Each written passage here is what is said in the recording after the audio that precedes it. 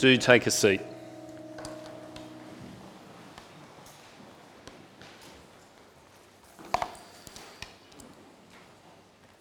Well, just consider for yourself, what does it mean to be blessed? What does it mean to be blessed? What are the things in your life which bring you deep joy and happiness, for which you are thankful for God? What does it mean to be blessed? And perhaps the second question, what are the things of the world around us might consider blessings? It's maybe not a word used so much. Good fortune, good luck. Is that how it's used? Well, I wonder as you consider that, what came to mind for you? I wonder if for any of you, the things for which you consider it to be a blessing is an awareness of your own sin. Does that come to mind? An awareness of your moral failures, of your disobedience? Or perhaps more particularly, the knowledge of those sins forgiven, of guilt removed. This morning I want to have a look not at the 1 John passage, although we'll refer to that and that will be helpful, but I want to have a look at Psalm 32. So please turn in your Bibles to Psalm 32. It's on page 553.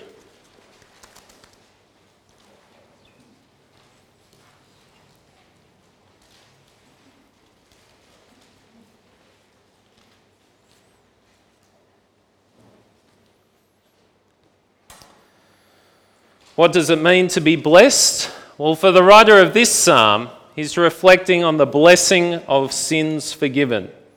Look how he begins. Verse 1.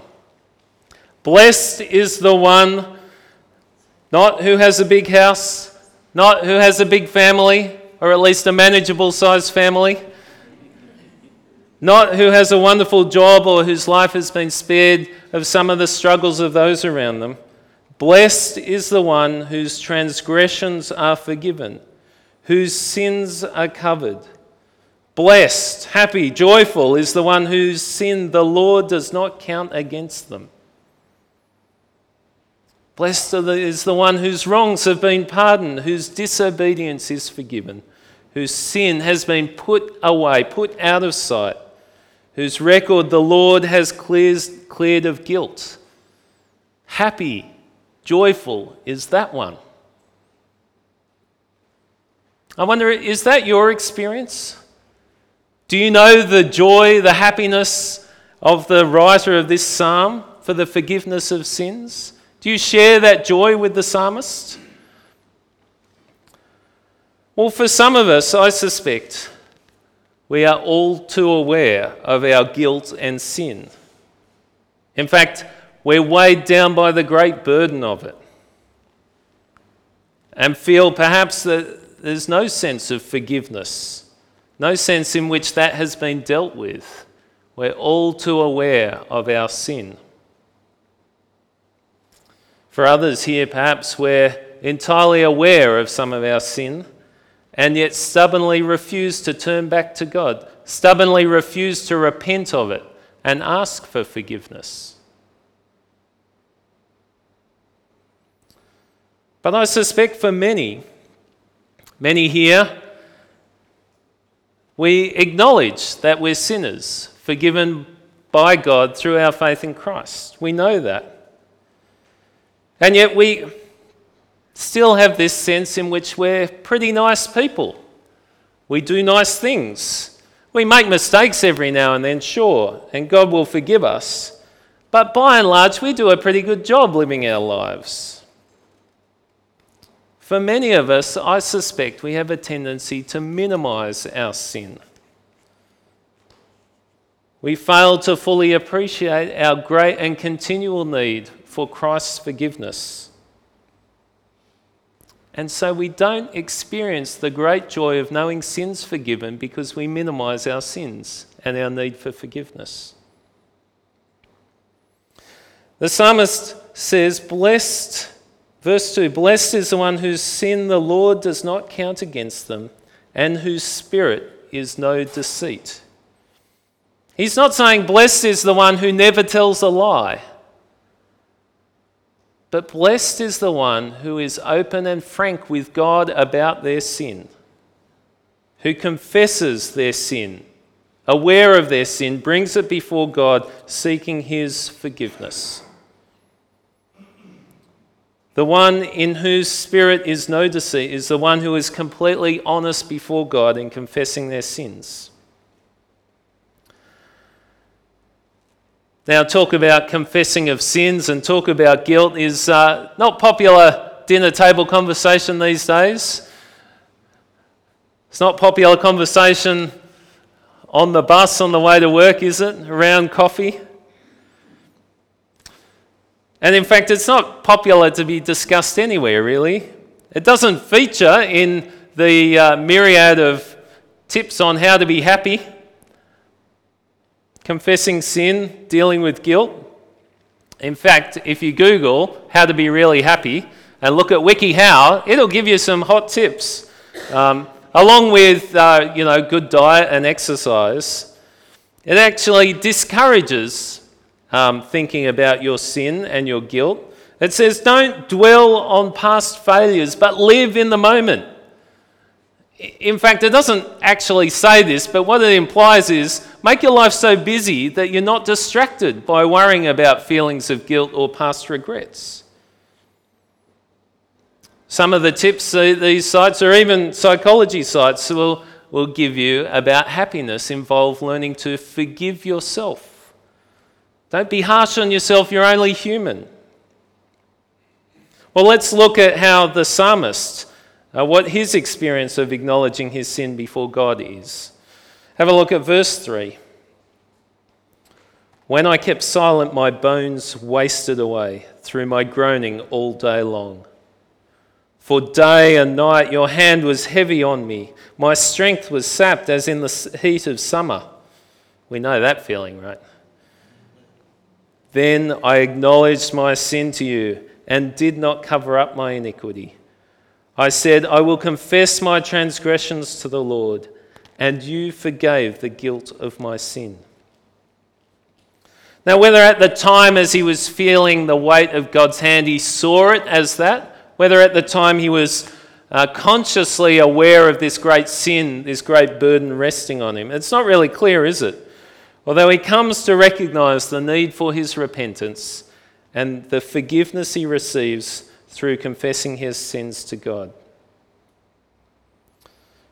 But initially, whether he's aware of the cause of it or not, he's deeply troubled by his silence. I kept silent. I pretended. I hid away my sin before God. We do that, don't we? Hide our sin, pretend it's not there. Wittingly or unwittingly, I think we cover our sin all the time. We seek to hide it from others, certainly. We even try to hide it from God and perhaps from ourselves. But as we heard in the reading from 1 John chapter 1, if we claim to be without sin, we deceive not others, certainly not God, we deceive ourselves, and the truth is not in us. We all try to act like Adam and Eve. Remember Adam and Eve in the garden, they're given one clear command which they disobey. And how do they respond? They know they've done the wrong thing. When they hear God coming, they hide. Adam and Eve hide from the all-seeing, all-knowing God. How did that work out for them? It's foolishness, isn't it? And yet we try to do it too. I think we even try to do it while we're in the process of sin. We know we're doing the wrong thing and we just say, hey, God, just hold on a moment. Don't look at this. Don't look at this. I'll come back to you in a moment. Don't look at this, God, while I just linger on that TV show or that website, which is really not appropriate. Don't look at this, God, as I vent behind somebody's back. Don't look at this, God, as I accept my boss's praise for something that somebody else has done. As I stretch the truth for my own benefit. As I act on my greed and lack of generosity. Don't look at this, God, I'll be with you in a moment. Did we do that? Or is that just me?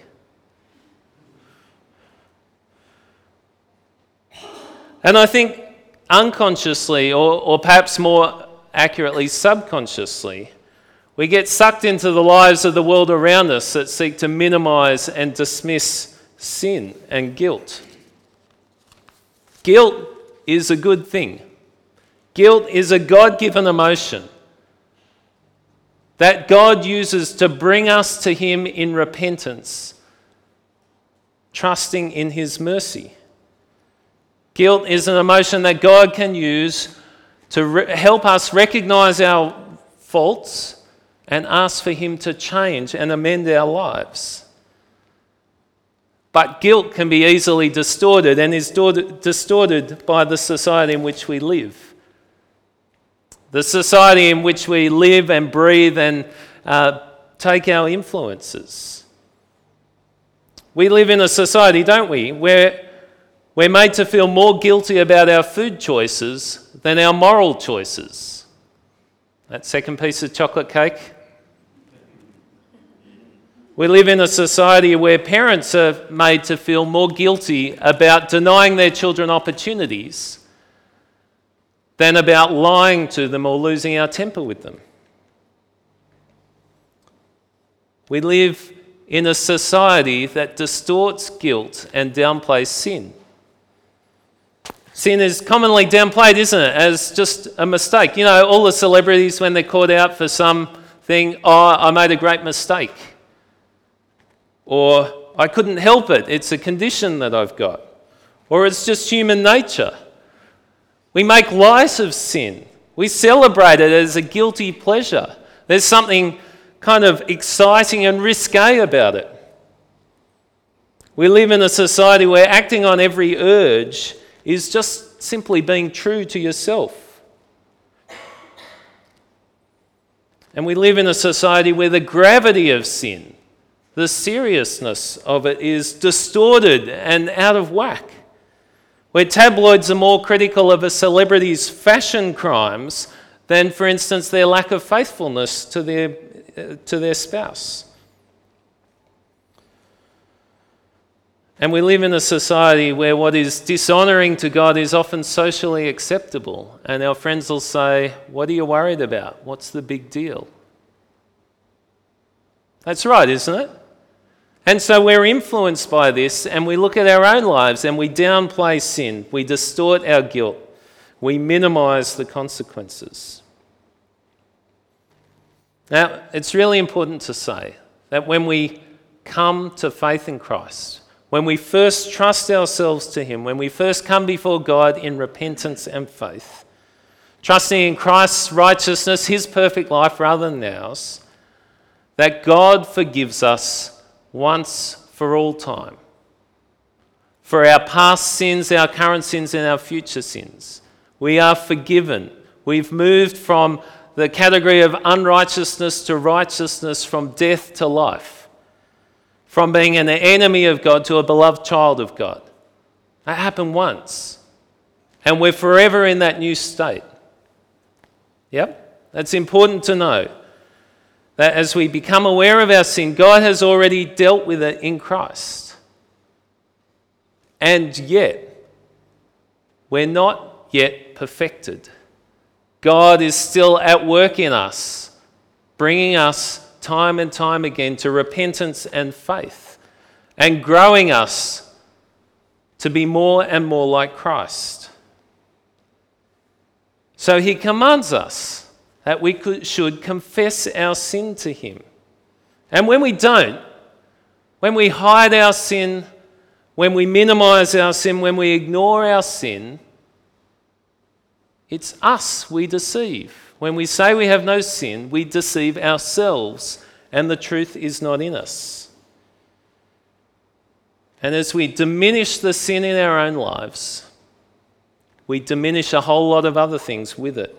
We diminish our appreciation for our ongoing need for Christ, our trust in Him. We diminish our growth in Christian life. We diminish our knowledge of God because we're separated from that understanding of His great love for us through knowing the forgiveness of that sin. How great it is.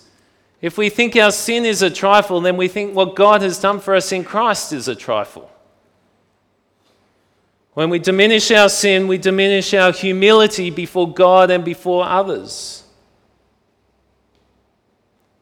And when we think our sin's not that bad, and we see our nice neighbours, our nice friends, our nice family, we think their sin's not that bad, and so we diminish our appreciation of their need to come to Christ for forgiveness. Perhaps the biggest danger for us as a church, St. Stephen's here in this nice part of Willoughby, where we all live nice lives and do nice things for one another, the biggest risk for us is that we diminish our sin, we lose our love for Christ and our love for our neighbour. And as we see in this psalm, as we diminish our sin and we don't bring it before God in due repentance and faith, then we diminish the joy of knowing those sins forgiven. Blessed, joyful, happy is the one whose transgressions are forgiven, whose sins are covered over. So it's important for us in our Christian life that we regularly confess our sins. That we confess our sins to God privately, but we also do it before one another. So that we remind ourselves that none of us have outgrown the need for God's forgiveness in Christ. And so we do that most Sundays, don't we? We confess our sins together. What's equally important as we acknowledge our sin and our guilt and confess it to God is that we remind ourselves of God's promises to forgive us through Christ. To interrogate our sin, to be aware of that and not aware, not reminded that God has dealt with that and taken it away through faith in Christ, leaves us in a dark place, doesn't it? We need to be reminded of the forgiveness, the joy that comes with that, so we can feel joyful, so that we could write a psalm like this. Joyful am I that my sins are forgiven.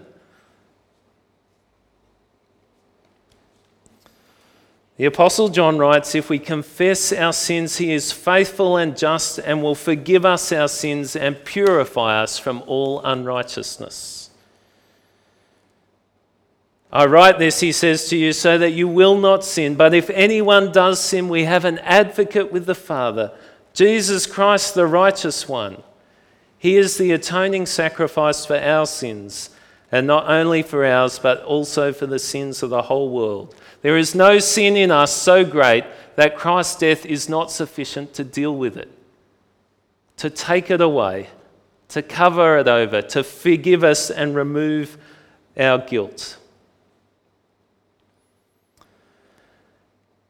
Well, we can try to hide from God, but we only deceive ourselves. The other option is to hide in God. Hide from God or hide in God. Have a look at verse 6. Therefore, let all the faithful pray to you while you may be found. Surely the rising of the mighty waters will not reach them. You are my hiding place. You will protect me from trouble and surround me with songs of deliverance. What a great image. We can pretend our sin isn't there, we can hide it, we can minimize it. Or we can hide in God, knowing his forgiveness, and the confidence, you will protect me from trouble and surround me with songs of deliverance. We can hide from God or hide in God.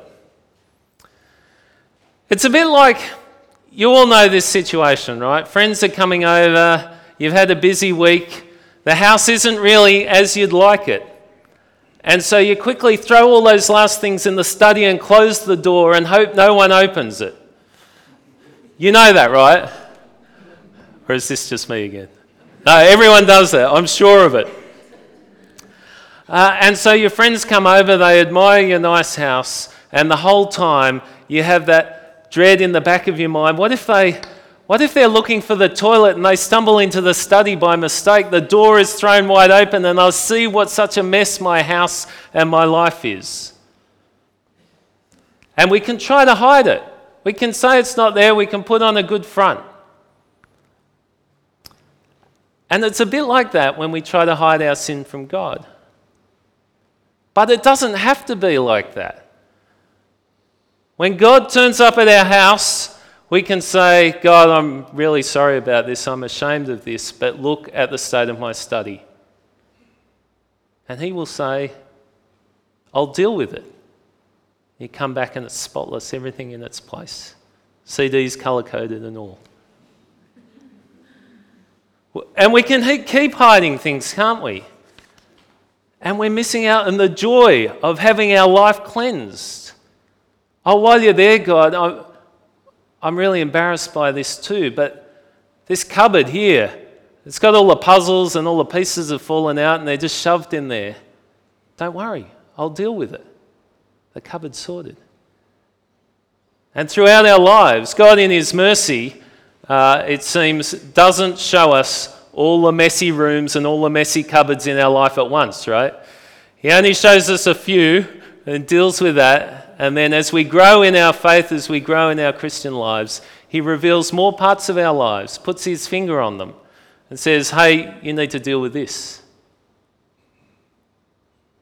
And we can hide it and say, no, it's all under control. We can be fearful of the consequences. When I was a staff cadet at Duntroom, we had regular weekly room inspections. Your shirts all needed to be ironed, evenly spaced in the cupboard, colour-coded. Your rifle needed to be spotless. Your socks needed to be folded inside themselves to make a nice little smiley face, all lined up the right way. And during the inspection, I'd be praying, God, the back of that drawer is a bit dodgy. Don't let him open that. I didn't get time to clean my rifle. Don't let him look at that. The soles of my mess boots are not sufficiently blackened. I got some extra drills for that. But we can be fearful of exposing these things and facing punishment. But that's not what God is like. We expose these things to him and say, Lord, this part of my life's a mess. I'm sorry. I repent of those sins. Please deal with them. And he'll take them away. And you come home to a cleaner and cleaner house. Your life. It can be hard to do, though, to pinpoint those areas of our lives that need attention, that need confession. How should we confess? Well, I think it's good to have a general confession. So the prayers we normally pray, the confessions are of a general nature. We pray generally about the things we ought to have done and haven't done, or the things we ought not to have done and have done. It's good to confess a general attitude of disobedience and rebellion against God. But it's also good to be specific, to identify particular areas we know that we need to confess and that God needs to deal with. And if you just spend a minute scratching the top of your head, you might come up with a few things, but it can be really helpful to think systematically through different aspects of your life and identify areas that need confession. I came across the prayers of one Christian man, which I found really helpful in shaping that kind of structure. He prays these prayers each night, pausing to think about each category as he thinks of it, And having given thanks to God for the day and for the people that God had put him in touch with the day, he prays this: "Dear Heavenly Father, I confess to you my sins of today, of doing works of flesh rather than letting the fruit of the Spirit flourish in my life, of intolerance and impatience rather than forbearance, love and care, of envy and jealousy of others, competing with others or feeling superior to them, rather than loving, serving and encouraging them, of pursuing happiness rather than holiness and being slow to accept rebukes, of looking for the approval of others rather than your approval, of lack of self-discipline in personal life and work rather than living for you and serving you in all things,